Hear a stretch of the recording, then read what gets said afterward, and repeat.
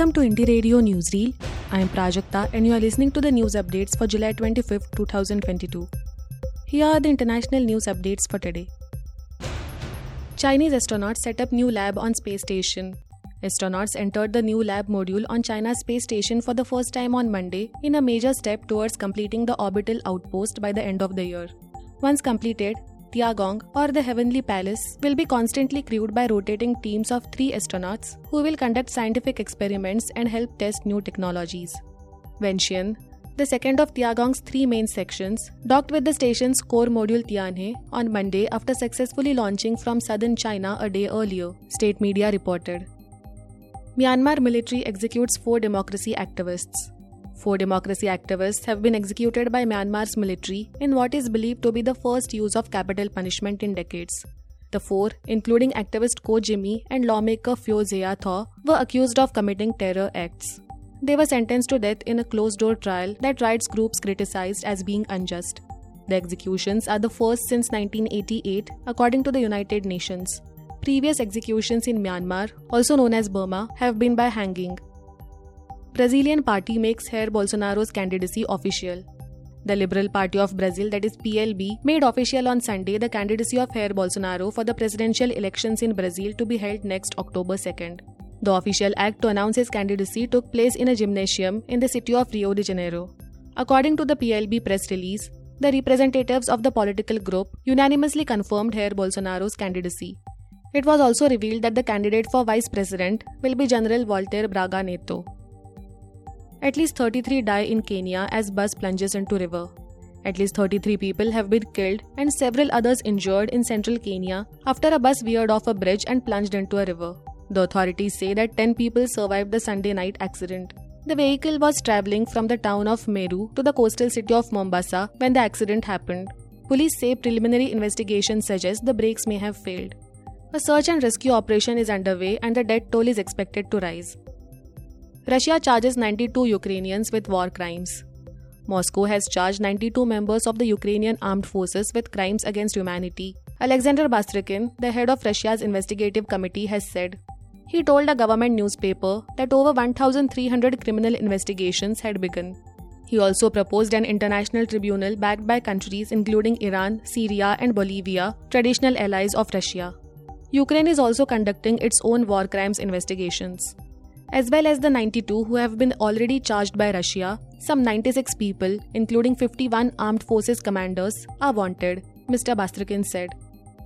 Now to the national news stories. Draupadi Murmu takes oath as 15th President of India. Draupadi Murmu took oath of office as the 15th President of India on Monday. She created history by being the first tribal head of state and the second woman to occupy the country's highest constitutional post. Ms. Murmu, who succeeds Ramnath Kovind, is India's youngest president at 64 and the first to be born after independence. She took her oath at office in Hindi and in the name of God to preserve, protect and defend the constitution and the law. Prime Minister Narendra Modi said that Ms. Murmu assuming the presidency is a watershed moment for the poor, marginalized and downtrodden. 4 Congress members suspended from Lok Sabha. 4 Congress members have been suspended from Lok Sabha for the entire monsoon session for waving placards in the House on Monday. The members, Manikam Tagore, T.N. Pratapan, Ramya Haridas and Jyoti Bani, have been suspended under Rule 374 for obstructing the functioning of the House. Rajendra Agarwal, who was in chair, warned them not to wave placards. Since the members refused to heed to his warning, a resolution for suspension to vote was moved by Parliamentary Affairs Minister Prahlad Joshi. Mr. Joshi said that these MPs had shown utter disregard for the authority of the chair and a serious note of their misconduct has been taken by the House. ED says Amnesty UK routed Rs 51 crore to India Arm for anti-national work. Flagging international NGO Amnesty's projects, Kashmir, Access to Justice and Justice for 1984 Sikh Massacre, the Enforcement Directorate, that is ED, has told a special court in New Delhi that Amnesty International UK routed over Rs 51 crore to an Indian arm in violation of laws to fund anti-national activities in the guise of export of services. On July 9th, the ED filed a prosecution complaint equivalent to a charge sheet against Amnesty International India Private Limited, Indians for Amnesty International Trust and former AIIPL CEOs G. Ananta Padmanabhan and Akar Patel for alleged money laundering. Uddhav loyalists approached Supreme Court to freeze Election Commission proceedings.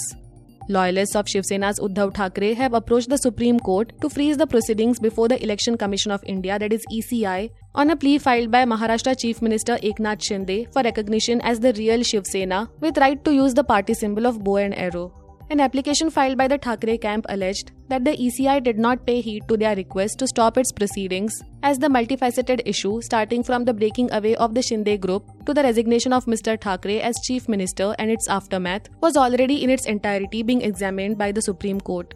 The Thackeray camp said that the ECI had issued notice to their faction on July 22nd, despite being told that the apex court had orally sought status quo in the issue in order to avoid any irreversible changes while the court was seized of the case.